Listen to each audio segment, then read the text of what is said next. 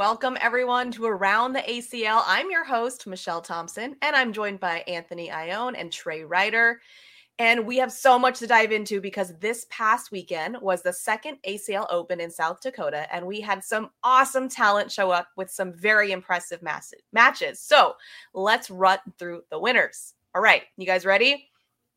Let's go. Let's do it. Okay, cool. So we had the level 1 doubles champs, Kobe Costanza and Peyton Mares. We had the level 1 singles champ, Tony Smith, women's singles champ, Lexi Hugeback, senior singles champ, Gregory Silvis, and the advanced blind draw champs, Brennan Ballard and Johnny Cox. We had some young players on there. We had some names we know. We had some names maybe we didn't know. And it's just been an awesome, awesome weekend. So let's start with the singles. Tony Smith. I mean, not a big surprise there, or was it to you guys?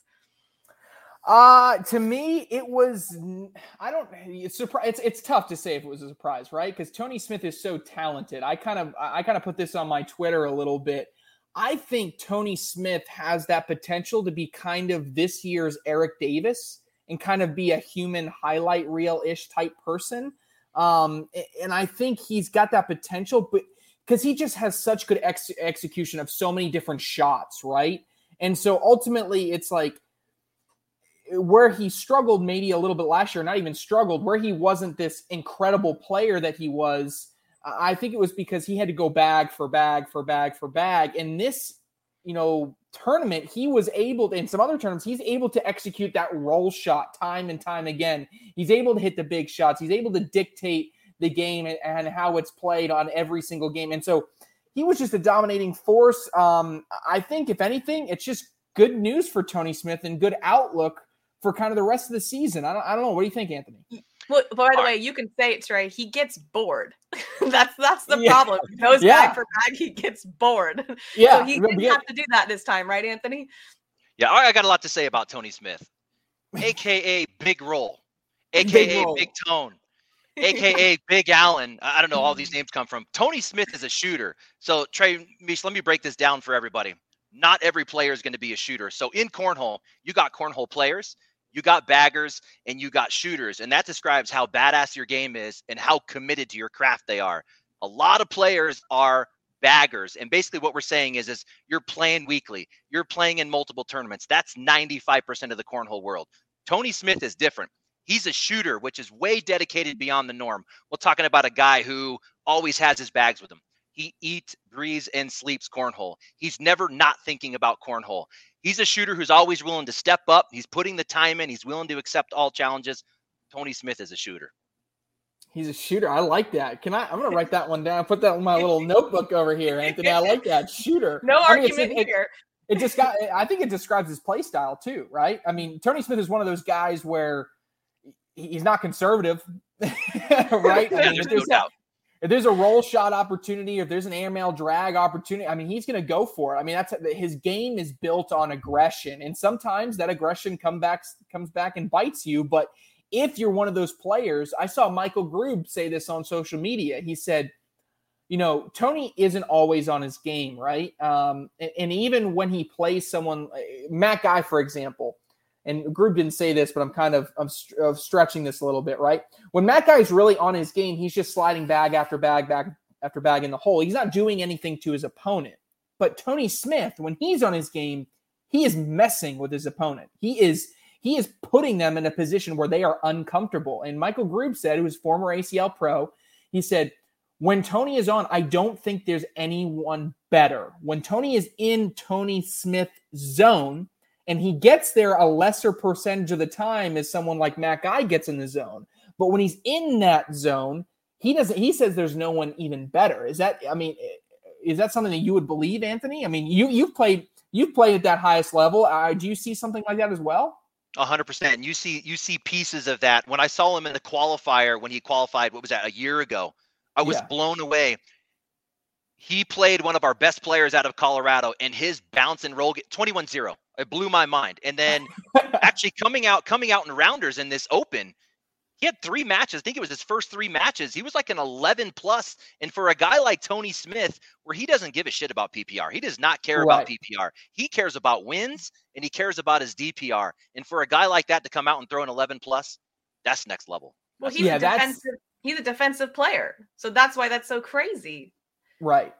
And that's why I think this past season helped him, because this past season you had the combination of brand new boards and brand new bags. And you put brand new boards on brand new bags because of the new boards that were put out by the ACL and the new bag policy. Everybody had to get new bags. That creates a very slick environment. And so because this past year, I think he had to learn how to throw in very slick conditions, right? He had to learn how to do that and go bag for bag. And he probably hated it all year long, but he did it anyway. But that allowed him to build up. So now he has flexibility both ends. If he has to go on a stretch where he has to go bag for bag for bag for bag and throw an 11 plus, he can. But he still can get back into that original wheelhouse where he can really be a deadly roll and flop shot player. And that he was. And that kind of leads into actually our doubles champs too. We saw a similar kind of play where Kobe Costanza and Peyton Mares, young players, came out and won. And Peyton, he's entertaining. He's fun to watch. He does not hold back what he thinks or feels. That's for sure. Yeah, there was, with the ACL only allowing a certain number of players under the age of 18 within the pro division, not the people of Louisiana, not the people of the Southwest or even the Southeast, in that region, not those people, but there were a lot of people that were like, Peyton Mares got in as one of those players. They were kind of like, who is this kid? But I think he proved immediately why he was one of those last U18 players to get in there, because he's a little bit flashy. I mean, kind of like you said, whether it's his play style, his personality, whatever. Or his shirt. Or his shirt. Yeah. The kid in the duo, of Costanza, that was the first time I got to see Costanza play. I had seen Mares play, and he's been, super impressive, but I think Costanza was a surprise for me too, but definitely a flashy team. And I like Mares. I'm interested to see what he does this season. What do you think, Anthony? Yeah, I kind of feel doubles let me just talk about doubles like all together in some big summary, because even starting off with rounders. So we had two teams go 6-0. We got Carson G and Lexi Hugeback get the number 1 seed. We'll talk about Lexi in a little bit. Chris Tornatola and Storm Ho get 6-0, the number 2 seed. I did not see that coming with those two teams coming out the stacked doubles, getting 6-0. Then we move into the tournament. Both of those top seed teams take an L in their first match, dropping them down to the losers bracket, giving up those seeds to other teams. Then we get into the bracket. Storm Hogue and Tornatola take that first round loss was Zate Harris and Gino DeLisa at a Mile High Cornhole. Those guys are coming off a Colorado State championship win just 2 weeks ago. They come into this open, so that's a big win for them. Then they go on in 2 tight losses. Tony Smith and Ty Cobb, they lose that one 21-19, ultimately go on and take third. And then they lose to Madeline Morton. They were actually up 18-15. Madeline Morton squeaked that one out at the end, who ultimately take fourth. But like you said, the team stealing the show for me out of Louisiana, Peyton Mares and Kobe Costanza. Like you said, Mares, a 15-year-old junior ACL rookie pro coming through the application process. So for me, that validates the ACL's pick there. Great pick. I mean, the guy showed up, showing that he belongs. Costanza, also a young kid, 18-year-olds out of the same club.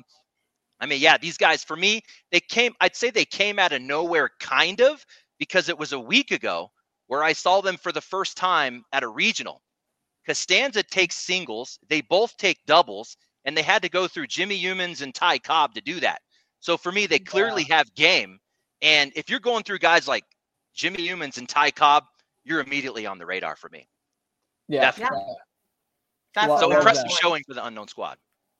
One stat that I did like is which kind of was blowing my mind. The player, though, that led doubles in PPR, Tony Smith, which was crazy that he was arguably, you could argue, well, it was definitely, he was the most impressive player in singles, but you could argue, you have an argument that one of the most impressive players on the doubles side as well was also Tony Smith. So, I mean, he was dominant the whole weekend. Now that's, and not to say anything about Tyler Cobb or anything like that, but, I don't think Tyler Cobb had his best weekend either, but you just wonder, did Tony Smith have enough to possibly, sweep both? But regardless, Mares also finished 5th in singles. So, winning doubles, 5th in singles, I mean, ultimately he's a I don't know.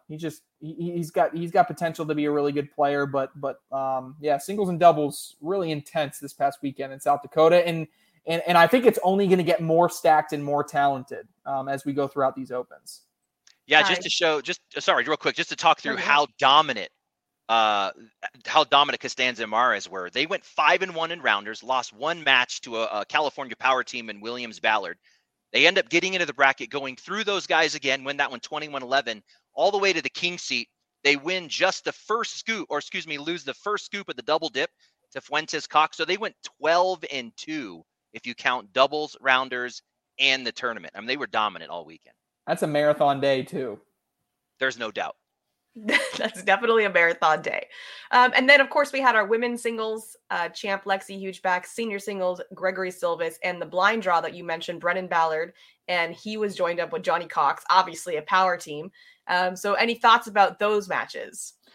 I particularly like Hugeback, an amateur, if you will, in the sense of pro versus amateur, and a player that I think has right out of the gate, right at the beginning of the season, said, hey, I'm going to be a force to be reckoned with in the women's division. I want to be a female pro. I'm going to be a player that's going to be here to play for months and years to come. So excited to see how her season continues to progress.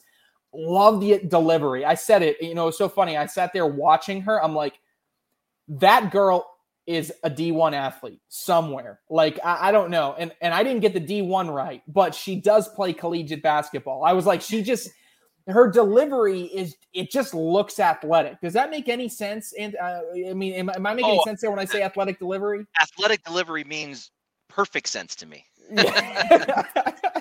You're the delivery guy and the form guy. So, I mean, yes, if that makes sense, it makes sense to somebody. Yeah, so kind of feeding off a Hugeback. You mentioned she's already an athlete, college basketball player. So she ended up taking 4th in women's singles at Open 1. She comes out here, wins the whole thing in women's singles and Open 2. And to mention this, I think it's a cool story. She dedicated that entire weekend and the win to her mom, Shelly Hugeback, who battled and beat breast cancer. Really cool story there. But that's awesome. Yeah, really cool. But what really stood out for me for Lexi was that match to get to the queen seat. She's down 15-0 to Trujillo. Down 15-0. Yeah. She comes back and wins that 21-18. So for me, that shows the grit and the mental fortitude that makes great players. She's got something working there. Yeah, no, she really does. She was impressive. And I think, was something else that someone was, another player that I wanted to highlight was Brennan Ballard, right? Because Brennan Ballard, I think, was one of those players, those U18 players and he won the blind draw. He also had strong finishes in both singles and in doubles that kind of felt slighted that he was just a PDC player, right? I mean, he was mad. He was angry that he was not also a fiery player. I'm not shocked. and that's both of you. That's he's on your side of the country, and so I know he's been a big leader. And there's a lot of people rooting for him. But I thought he had an impressive weekend too, based on his advanced blind draw finish, a top 4 finish in singles, and then ultimately, I think a decent doubles finish as well with Williams. Those kids, though, they play fast. I saw Brennan Ballard at the state championships in Sacramento, and I was calling his game. And I was like, I felt like you put the game on fast forward. I could barely commentate it because I couldn't talk that fast. Yeah. Yeah, he's rolling. He's nasty. And for those that have never seen Ballard play, so he's a junior phenom, right? He's got this really long, deep backswing. He steps with his throwing foot. It's a unique technique, but it works for him. And like you said, he was fire all weekend. Went deep in singles, went deep in doubles, and then he won that advanced blind draw. He's going to be coming. That kid's coming for sure. Oh, yeah, he's coming for sure. All right, so we are very blessed to be able to have Mike Morton join us. So we're going to bring him on for Morton's Corner because he's got some great stuff to add to this lovely show. So welcome, Mike. Hey, everybody. Thanks for having me. Yeah, we're happy to have you. So tell us a little bit of your thoughts on what's going on. And I know you have some maybe potentially controversial thoughts on some stats. So let's get into it. All right. I'm not sure they're controversial yet, but I'm working on making them controversial. So sounds good. So everyone's been talking about, we're so blessed to be able to have the bag tracker and get statistics. And the more statistics we compile, I believe the further our game advances. But learning how to analyze those statistics and not just go by gut feel is going to be really critical as we advance. So I think there's a large number of people out there that just make an assumption that PPR is the best statistic to predict final performance. There's also another contingent out there that believes differential is the best predictor. I will go on record as saying I originally, before I started looking into anything, I thought differential was going to be the better indicator. I really strongly thought that. That was my hypothesis. So I've been doing some research behind the scenes on last season stats. And then I thought it would be interesting to look at this weekend's Open, which I attended and got to see some of those great performances you all talked about. And I compared differential and PPR. And first, before I start telling you some of the things I found, Trey, Anthony, I'd like to get your take on what your feelings are. Is one better than the other? And if so, which one and why? Yeah. So for me, I'm kind of like, this is going to really upset some of the core cornhole community, but I think my, the ones that are more, it's going to upset the cornhole community because I like PPR better than DPR. I really do. I think PPR in general is going to be a better indicator. And there are more instances where DPR lies to me than PPR lies to me. Right? If I have someone with a really good PPR, is it potential that they just did not ultimately score a lot against their opponent because they were just a bag-for-bag player, and as soon as you put up a blocker in front of them, they completely fell apart, and that's where they lost? Yes, there are cases, but I think it's more often that DPR can lie to us and tell us that someone has a 1.0 DPR, they're scoring a full point, but they're doing so because their opponent's throwing a 6. And if their opponent's throwing a 6, then ultimately that to me does not scream impressive and does not lead me to be overly impressed with a particular performance. So I don't know. Anthony probably thinks a little bit different than me, but I'm more of a PPR than a DPR guy. Yeah, I'm the opposite. And I, when I say opposite, I hate PPR. But I realize you need that as a part opinion. I don't like PPR because it almost forces you to play your game a certain way. And if you have a different strategy, you have to not care about PPR. But let's talk about PPR. It's Sunday. You got the football game on. You walk by and you go, "What's the score?" "Oh, it's 30 to what?" Like, you're missing the other half of the score. If it's 60 to something, you're probably going to be like, "Oh, he's winning." That's almost like an 11 PPR, right? But if the score of the football game is 10 to what? You almost need that other number to know how they're lining up against their opponent. Now with DPR, it's also difficult because let's say you start off in the beginning rounds and you have a couple easy matches, your DPR is really high. And then you get into the, into the meat where you start playing really good players and maybe it goes to the reverse. So yeah, I think you need both numbers to tell you what a match looks like, and alone, they just don't tell you enough information. All right. Those very good perspectives. So what's the answer, Mike? Very good perspectives. So Trey, I think you are spot on. DPR can be very telling sometimes, but sometimes it is a big liar. It can really be off drastically. PPR can be off sometimes, and what I'm finding, not nearly as drastically. So I hesitate to say this, but I think my original hypothesis is leaning towards being disproven. I'm not willing to say that yet. Not controversial yet, but I think it's leaning towards being disproven. So now I'll say I this want to much. give you an example. I was going to say, one thing that I found very interesting is that Kobe Costanza and Peyton Mayers did win an Open with an 8.54 PPR this weekend. So to an extent, right, my theory is kind of, that's where my theory falls apart, is when you have someone win an event like that. I want to give you an example of, we've seen examples of how PPR is wrong. We've all seen those. Somebody wins a tournament but only has the 7th highest PPR, or vice versa. But this weekend, your singles D bracket, this is how smooth PPR predicted it and how smoothly it went. In PPR, highest PPR in bracket play was Storm Hogue. Happened to finish in first place in his bracket. So first and first. And second place was Jareth Nichols. And that's in PPR. Third place overall. PPR, third place, Ty Cobb. Fourth place overall. And this kind of just goes on. Fourth place in PPR, Roman Vega. Second place overall.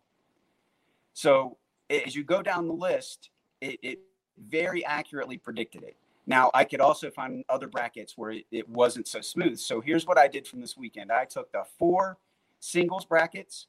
I took the women's singles bracket. And I took the senior singles bracket. And I analyzed the top 6 finishers and what their PPR ranking was and what their differential rankings were. And here's what I found. Out of the 6 occasions, 3 times the PPR was a better indicator. 2 times differential was a better indicator. And 1 time they were perfectly even. So to me, we're leaning towards PPR, but it is not proven. In every single event, you have outliers. And some of those outliers can come, let's be honest, at the end of a game, if the score is 20-19 and player A misses their first 2 bags and player B puts them in, and it's now no longer conceivable that they're going to win. If the players happen to get a little slop at the end and that last frame becomes an 8, it's going to over-exaggerate actually both of those statistics. And it only takes one of those to start getting a lot of differentiation there. So there's some white noise in there, and you have to look at a large statistical sampling to be able to extract all that white noise and get something reliable. Not willing to say it after one tournament. Go ahead, Anthony. What might be interesting, though, is if there was a way to bring both stats in together and look at them that way. If you considered PPR and DPR, where did people finish? Having both, does that give you a better indication? So, Anthony, I'm one step ahead of you. What I did for another set of analysis was I took your differential rankings for these players, and I took their PPR rankings, and I added the 2 rankings together. For instance, if you came in first in PPR and second in differential, you get a 3. And I did that for the top players. And then I went to see if those combined PPRs and differentials corresponded to their overall finishes.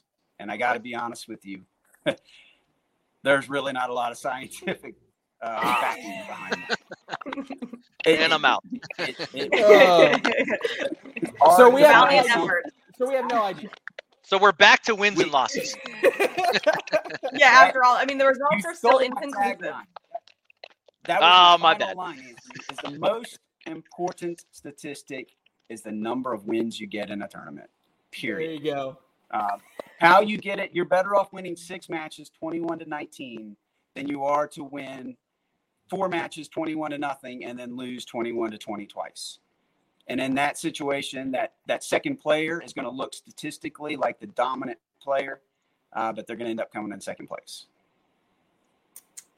Sounds good to me. I think that's an important conversation, though, because we're looking at all these different stats. So I appreciate the topic and the debate. As always, it's awesome having you on, Mike. We look forward to having you on again. We are going to transition to our next segment, so we'll have to say goodbye to you now. See you, Mike. All right. Take care, everybody, and we will follow these stats throughout the season, see if we can make some rhyme or reason out of them. I can't wait. I can't wait to hear the PPR, DPR conversations, and it makes us all very, very nerdy out here in the cornhole world. But that's okay. We love it. All right, moving on to the pro doubles. We talked about your top 10 list for pro singles last time, but now we're going to bring up pro doubles. So we'll start with you, Trey. Let's talk about your pro doubles top 10 list. All right. This one, I love ruffling feathers, Anthony. You know, I love doing it. My top 10 list, I think there's a lot of definites, right? Everybody's got to have Brett Guy and Eric Davis near the top. Pro shootout champions, you know, whether or not you have them at 1, 2, 3, wherever, it doesn't matter. They don't need to be there near the top. Jamie Graham and Matt Guy, same thing.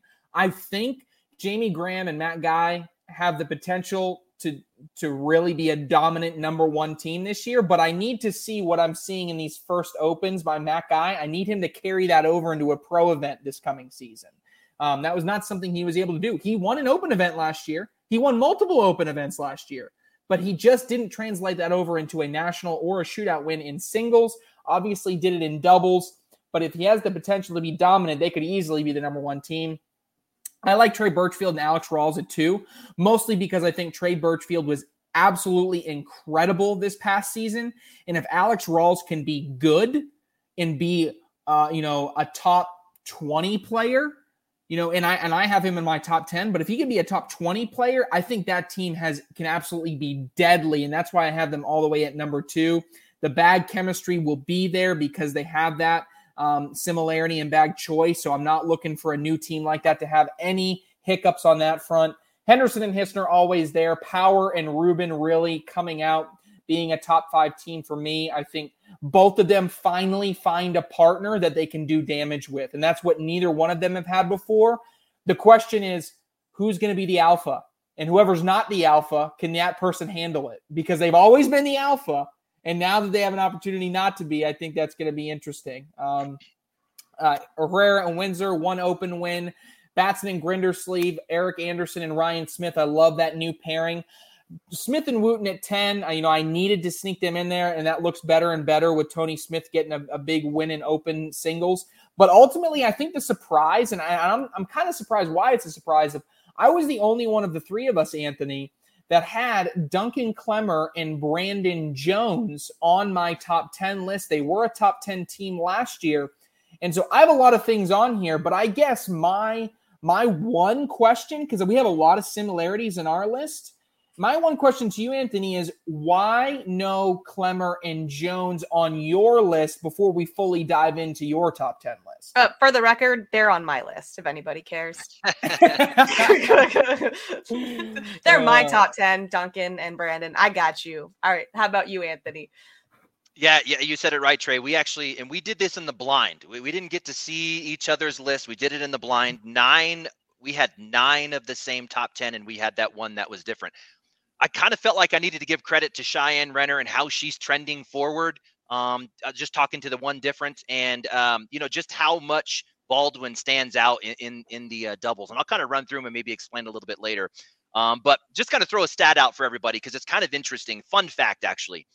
75% of the doubles teams this year are new teams.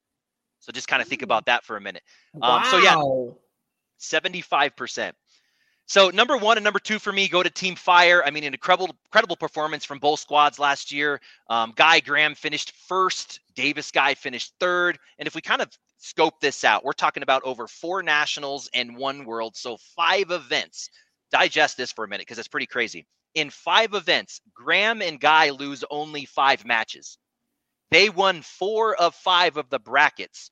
Davis Guy right behind him lost 1 more game, lost 6 matches all season, and won 3 of 5 of their brackets. They run into each other twice. They split the games. Graham Guy win 2 nationals. Davis Guy have a deeper run at Worlds, taking 3rd. And then they both show up in the shootout finals with Davis Guy winning it. So like you said, Trey, you could put either team at a number 1 projection. But for me, I'm going to give that edge to Davis Guy. I feel like they got better as the season went on. They finished stronger, and they've got the momentum going into next year. At number 3, hands down, my favorite personalities on the court.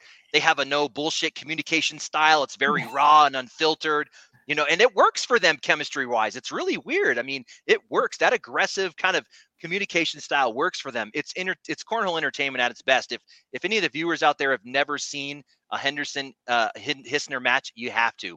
Super consistent all year. Just talking about their 5 brackets. Check out how they finished in their brackets.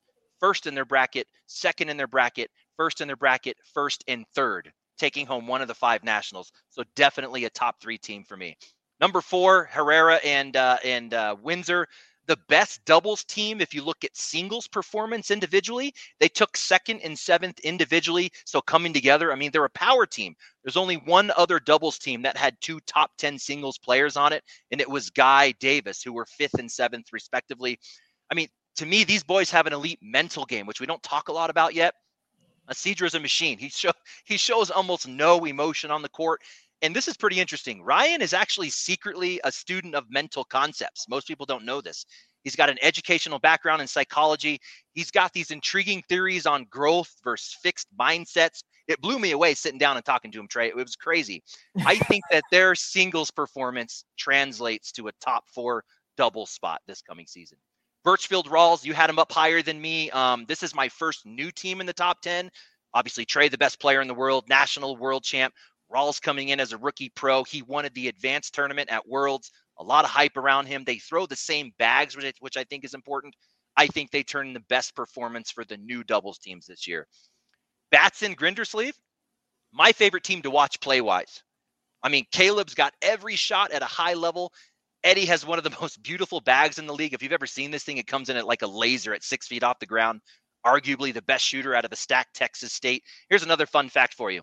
The world champs, Kamba and Baldwin, end up ranked number 2 in doubles at the end of the season, lost 7 total matches last year. 4 of those 7 came from one team, Batson Grindersleeve. Wow. So for me, they deserve a top 10 spot, and they could easily crack top 4. That wouldn't surprise me either. Kind of rounding out 7 through 10. We've got all new doubles teams. You mentioned Power Ruben. They flexed their muscles in open number 1, taking second, going through a Matt and Brett guy to get there. Anderson Ryan, another power team. They were both top 20 finishers. I think they come together as a strong partnership. You talked about Smith Wooten and how exciting their game is. I mean, 50 bags in a row is impressive, but it's super boring. I mean, these guys are going to bring an exciting chess-style game with a defense and a high-skilled IQ shots. I think that's going to be good. And then getting to your question, Trey, Baldwin, Renner, they're my wild card. Renner clearly trending up.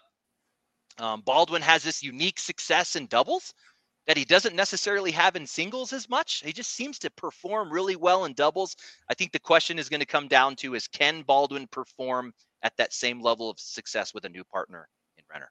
Yeah, that's a great question, and I love your stat about the Grindersleeve Batson going against Kamba and Baldwin. So yeah, I love the top 10, and Wooten and Smith. I think what's funny about that team, the pressure's on Noah Wooten. Like, I would agree. I can't believe I'm saying that, but like, it's his. I mean, he's got to deliver, right? We've seen Smith. Smith's going to do it. I think it falls on Noah Wooten. But Michelle, who we didn't have your top 10 list. I would have thrown it up here, but you hadn't debuted it just yet. So give us a little tease. Were there any big surprises in regards to our list versus your list? I mean, obviously a lot of the same. I put Cheyenne on mine, and I did put, like you said, Clemmer on mine as well. I'm trying to figure out who I took off to get them on, and I can't remember off the top of my. I'm like, how did I fit all those people in there? Yeah, she's got 13 people in her top 10. She's got 13 teams in her top 10. She's cheating. Yeah, that's my secret. Don't tell anybody. No, I mean, that brings up a good point. I would like to recognize these guys real quick, but this is how crazy difficult the doubles division is going to be. You still got Bernadette Gustafson out there. You still got Harball King, a new power team. Madeline Slowbaum, Gary McGuffin, Cobb Humans. You said Clemmer Jones, Gross Sims. Gross is trying to get back to old Gross, and he's coming out with a lot of energy. And then you got Halbert Zockline. I mean, there's so many teams that could crack that 10. It's going to be a crazy year. I had Maudlin Schoenblow on mine too, so I really don't know who I took off. I don't know. We're going to have to double check that list. We shall see. All right, let's move into buy or sell. You guys remember how this goes? You have to actually choose buy or sell, okay? Yes, we'll commit this time. Rules. We will commit this time. There's only one rule. It's just the rule. All right, first one. We'll start with you, Trey. Tony Smith is more of a human highlight reel this season than Eric Davis. Are you going to buy or sell that? Based on what I saw, the only thing I'm worried about is that he threw 0 gravity bags at this Open. I think he's got a real chance to be that. I'm going to sell it with the idea of I still think it's going to take some time to have to get used to the contraband bags. Once he gets used to those, I look for 2022, 2023. That version of Tony Smith, yes. This version, I'm selling it. All right. Anthony. Yeah, I'm selling as well. Tony Smith is a human highlight reel, but more of a highlight reel than Eric Davis. I can't buy that one yet. They both have extremely good push games. Eric's got a little bit better push game. They both have the roll game. They're high IQ and do really complex shots, but I think Davis definitely takes the better highlight. Okay, fair enough. All right, Peyton Mares is the top under 18 ACL pro this season. Buy or sell, Trey? Yeah, it's a tough one. When looking at the list, and I know Anthony's going to sell it. I just know he is. I'm going to buy it. And I think the biggest competition for Mayers, if I look at that U18, his biggest competition, you got Tice Cobb. I was nervous about what I saw from Tice Cobb this past weekend. I did not like it. That doesn't make me feel good. Other people, Bella Suprenant, I don't think she's ready just yet. You have Tucker Stills. You have Ian Cripps. You have Alex Hicks. I think they could contend. I think Alex Hicks still has some development to do, right? I think his biggest one, though, is going to be Caleb Batson. And so if I'm wrong, it's going to be Caleb Batson. But I'll go out on a limb. I'll say Peyton Mayers is ready. I think he shocks a lot of people. And I say he finishes higher than anybody else U18. But I know Anthony's selling this one. Is he right? Yeah, so I'm selling. You mentioned shocking. Yeah, I'm selling. Batson is definitely at the top, but I'm really excited about Alex Hicks this year. I mean, this kid's coming in representing KCC. He's been competing at the highest. Maybe it's just a favor. I've been watching him on live feeds for over a year now. I've been watching him develop his game. I keep saying, and Batson has the same thing. It's going to be tough between those two. They both have every shot. When you see little Alex Hicks come out and he is tilting that bag and loading it in every possible plane to do what he wants that bag to do, you don't see that very often at the elite level. And little 12-year-old Alex Hicks can do that. He's amazing. I'm gonna add one thing. Okay. When I'm worried about kids that young, okay, and Anthony is gonna love this. You ready for this, Michelle? As he physically gets taller, his release point changes. Mm-hmm. And so he is in that age right now where he's 12, which means at 13 years old, you see some 6 foot tall 13-year-olds. So in that 12 to 14 range is where you start seeing people get taller and kids grow. His release point is physically going to change, which means as he grows over this next year and a half, 2 years, he will constantly be fighting a new release point. And so, yes, I still think he's still a top 20 player, top 30 at worst. But I think that poses somewhat of an issue. Yeah, it's a good concept to think about. You're right. I mean, he's making daily adjustments based on growth. I mean, lots going to happen for him, especially at this year. In the next couple years, his things are going to change for sure. Yeah. Well, good news for him. He doesn't have a family, a mortgage, a job, and other things to take up his time. So there's always that. I think he has the time to figure it out. All right, number 3, the 3 Cobb brothers should be in panic mode. Trey, buy or sell? Buy it. I did not like what I saw from the Cobb brothers this weekend. I love them to death. They're I'm pitching them to be in a documentary series. They're cornhole sweethearts. Cornhole with the Cobbs, and I can just follow them around all day long. Love them to death. But I'm nervous. I don't know if it's the bags, but they just, I didn't see, the one good finish was Smith and Cobb in doubles. But like I said, was that because Tony Smith was so dominant all weekend long? I don't know. Tyson Suprenant finished in tier 2, right? And they didn't even win tier 2. I'm worried. That's concerning. Yeah, I'm buying as well. Yeah, I'm definitely buying. I mean, if we're talking, a top 10, top 15 in singles, doubles, I'm buying. But, a couple of them, 2 of the 3, right, are rookies coming in this year. Correct, I mean, for them to finish 20, 25 to 30. I mean, I think that's a good first rookie season for those guys. Yeah. But if we're talking about being in the top and elites, they're definitely, I'm definitely buying that. Yeah, and that's the same standard for me too. They want to be top level players. Right now, they're if they want to finish 40th, then fine. They don't need to panic. But I don't think they want to finish 40th.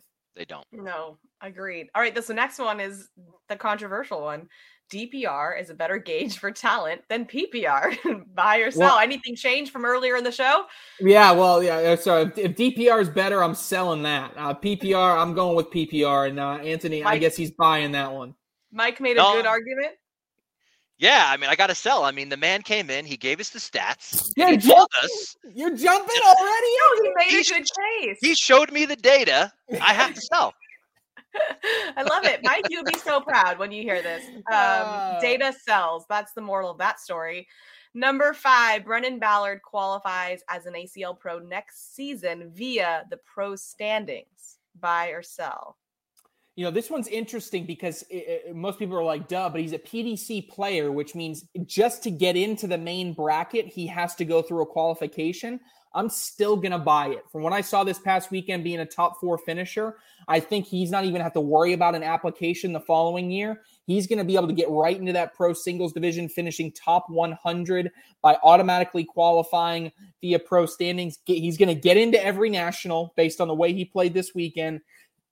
And I think he plays well enough to finish top 100. I'm buying any method of getting in. Qualifier, points, application. He's in next year. I'm buying. I'm on Brendan Ballard. He's in. That's great. I'm sure he would love to hear that. It's always good news. All right, let's talk about some of the news around the league. Now, a lot of great events happening. We can't possibly get into all of them. So if we didn't hit your event, just know that we are looking at it and we appreciate all your hard work. But let's start with the USA Cornhole National Champions. Anthony was there. We had Frank Modlin wins men's singles, mixed doubles with Allison Peters, and men's doubles with Ryan Windsor. We had Rosie Streaker and Sam Finley win women's doubles, and Danielle Luna wins women's singles. So, Anthony, you were there. Tell us about the event. Yeah, Frank Modlin stole the show. I mean, he got the trifecta. He got the trifecta. He won men's singles. He won doubles. He won co-ed. He had a 10-9-8. We're talking about stats again. PPR. To me, that tells me he threw a lot of bags in the hole. Yeah. Anytime you're around 11, it's like scoring 60 in a football game. You're probably going to win.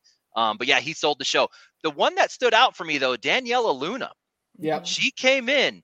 She had a big win against Peters in the finals. She tore it up through the rounders and in the earlier rounds. I mean, I was really impressed with Luna the whole weekend. I'm excited to see what she does moving forward for sure. Yeah, that was going to be my one to focus on. And I know this sounds like a dumb question because she obviously won women's singles. Would you say she was the most impressive female that you saw all weekend long?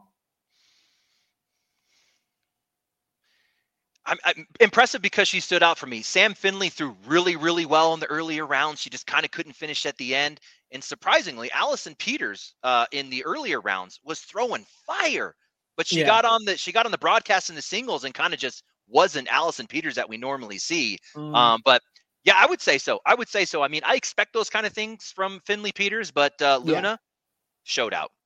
Gotcha. Yeah, interesting. Obviously, Frank had a good weekend, and okay. I'll ask this one more question, right? And this is really to the group. I mean, Frank Modlin 2 years ago was good, really good. Last year he was okay, and then going into the end of this past season, he was elite, and he's coming out being elite again. Do we think it was the hip? I mean, was the hip like always causing issues? Because Frank Modlin post-hip surgery is better than pre-hip surgery and better pre-hip problems, in my opinion. I mean, I don't know what it is. I mean, do we think that unlocks something and some potential for Frank? I can tell you this, Trey. Modlin's evolving his game. So let me tell you a story. We're at the USA Cornhole event. He's got Peters on the opposite side. He's got a pile of laundry in the middle and an opponent's bag sitting on the hole. Any carpet roll bag guy would look at that and go, that is a clear roll bag. Peters calls the roll. She does this to Modlin. I almost fell out of my chair. I stopped what I was doing. I was like, what's going to happen here? Frank Modlin threw a roll bag. Yeah. He throws roll bag. I saw it. Yes. He is evolving his game. I could not believe it. I don't remember. Was I talking? I think I was actually sharing the mic with you, Trey, and I was like, did he just roll? And I don't know if it was you or someone else. They're like, I don't think it was intentional. Then he did it again. I'm like, it had to be intentional. He just did it twice. Yeah, and the follow through step has, I guess, helped him as well because he never used to do that. And then as he developed his game, he started to do that too. But Frank Modlin, I mean, just unbelievable recently. Well, and his air mills, obviously. I mean, is there anyone better? Nasty. His air mills are insane. It's crazy. So that was an awesome event. The next one I wanted to touch on was the Northwest Conference. That was the first conference, obviously over here by me. We had the advanced singles. First place was Scott Phillips. Second place, Dean Norton. Third place, Scott Eberly. And then for advanced doubles, we had Norton and Eberly. We had Rich and Leroy. And then we had Phillips and Hyatt. So some really great showings there. Any thoughts about that event? Yeah, I just think Scott Phillips, good to see him back on the podium. I think he's a player that kind of this past season just didn't have the same vibes that he did the previous season. So glad to see him kind of back on track there. Any thoughts, Anthony? Yeah, Scott Phillips, an interesting personality for sure in the cornhole world. Hyatt, he seems to be successful with another unique. He has the most drastic bow in his throw. Yeah. I mean, he gets way down there. He finds the hole. I don't know. It's working for him. Do you think some people are just trying to make cornholes exercise? They're like, how can I make this more, burn some more calories, get some more squats in? No, I doubt that's on anyone's mind. Let's be honest. We had quite a few regionals. We had the Austin Regional, the Beltway Baggers Regional, the Capital City Regional, the Motor City Regional. And then we had some pro players sweeping singles and doubles at the regionals like Eric Anderson, Devin Harbaugh, Matthew Stout, Trevor Kufis, Matt Guy, Justin Rule, Jimmy Human, Steve Schroeder, and even Jordan Kamba. So we're seeing them out there dominating. Yeah, in particular, I heard through the grapevine, Matt Guy threw better at that region than he threw at the first Open. Now, I don't know if that was someone like trying to, stretch the truth a little bit or what, but honestly, if that's the way he's seen, you better watch out. Matt Guy is on a tear at the current moment. But like you said last time, can he continue it when he's putting more strain on the body physically? And let's hope that he can. Yeah, absolutely. Any thoughts, Anthony? No thoughts. I mean, it doesn't surprise me. You see a list of guys like that at the top. No thoughts. No shock there. Yeah, good, valid point. All right, we're going to talk about some viral videos. Each one of us got to choose a video that we wanted to talk about that we felt was worthy of talking about. And I'm excited because mine's going to be first. And I wanted to bring a player from where I live, Adrian. Anthony's his dad, Adrian Brunson. And he's an incredible 14-year-old player here. And I wanted to show his role because they are nasty. And he does them all the time. All right, Mr. Cornhole Science. That thing's like a 7-foot roll. That thing rolled from halfway down the lane. Look at that again. I mean, look at that lands. Key to the roll bag for the viewers, you got to be back tilted. So we're looking at the bottom of the bag, and you can get it to walk further if you throw lower and have more of a back tilt, and that's exactly what he's doing. I mean, that thing didn't roll. That thing jogged. That thing had a jog up the board. A jaunt up the board. All right, this one's fun. Yeah, so for people that don't know, this is Jay Rubin, Air Rubin. These first 4 bags, we're just going to enjoy his airmail. So he throws a flat missile, if you will, one of the flattest bags in the game. So he's showing off, hey, I can hit a 4-bagger airmail. But here's where it gets really interesting. So he's got this airmail 5000 in the front. Players will use this to force themselves to go up actually over bags. It actually hides the hole a little bit. So on bag 5 here, he actually clips it. And he's like, oh, look at the confusion. He's like, I ain't done. I'm not done. I'm going to go and drag the airmail 5000. He's still got 2 bags in his hand. He's like, I'm going to finish this up with 9 in the hole with 8 bags. And then on bag 8 here, bam, gets the drag bag. Look at the expression. What just happened there? This is my favorite part. And I was laughing at this point. Look at his laugh. This is amazing. Couldn't believe it. He's so good. There. Yeah, right? He got to drag the obstacle. Yeah. Yes, he's. I'm putting it all in the hole. Everything. No, he wants 11. 10's not good enough for him. He's got to have 11 in the hole. And I think there's no audience, right? There's nothing worse than doing something like that with no audience. You're like, did anybody just see that? Or is that just at least he got it on video. You got it on video. Thank God for that. All right, here's yours. This one's mine, and I had to go and deep in and dive into a broadcast because I'm cheating, I guess. So I didn't have anything.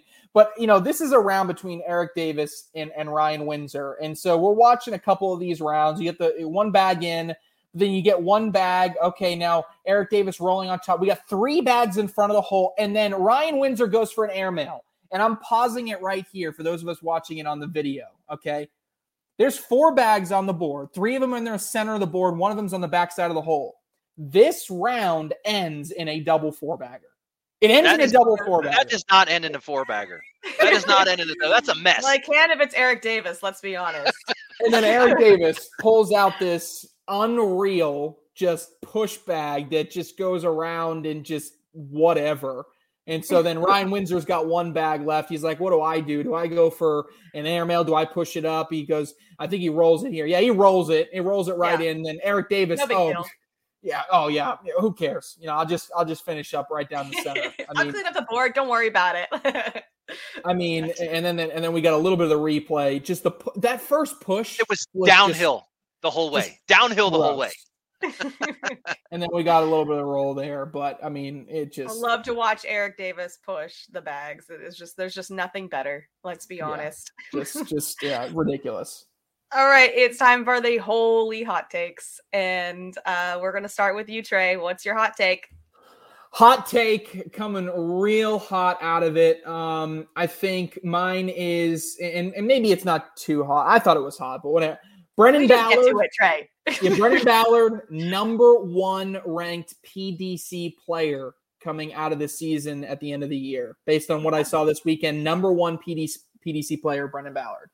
Okay. All right, Anthony. All right. So, and this also includes bold statements, right, Mish?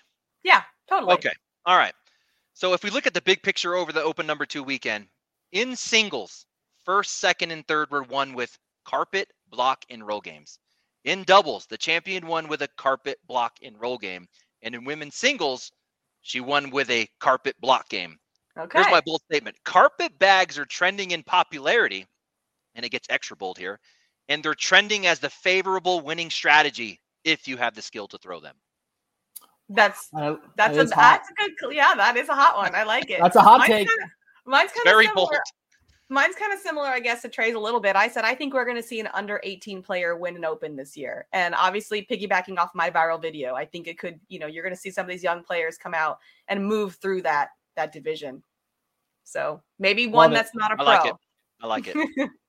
All right. So it's been awesome, you guys. Of course, as always, we appreciate everyone tuning in and listening every week for Around the ACL, and we will see you next time.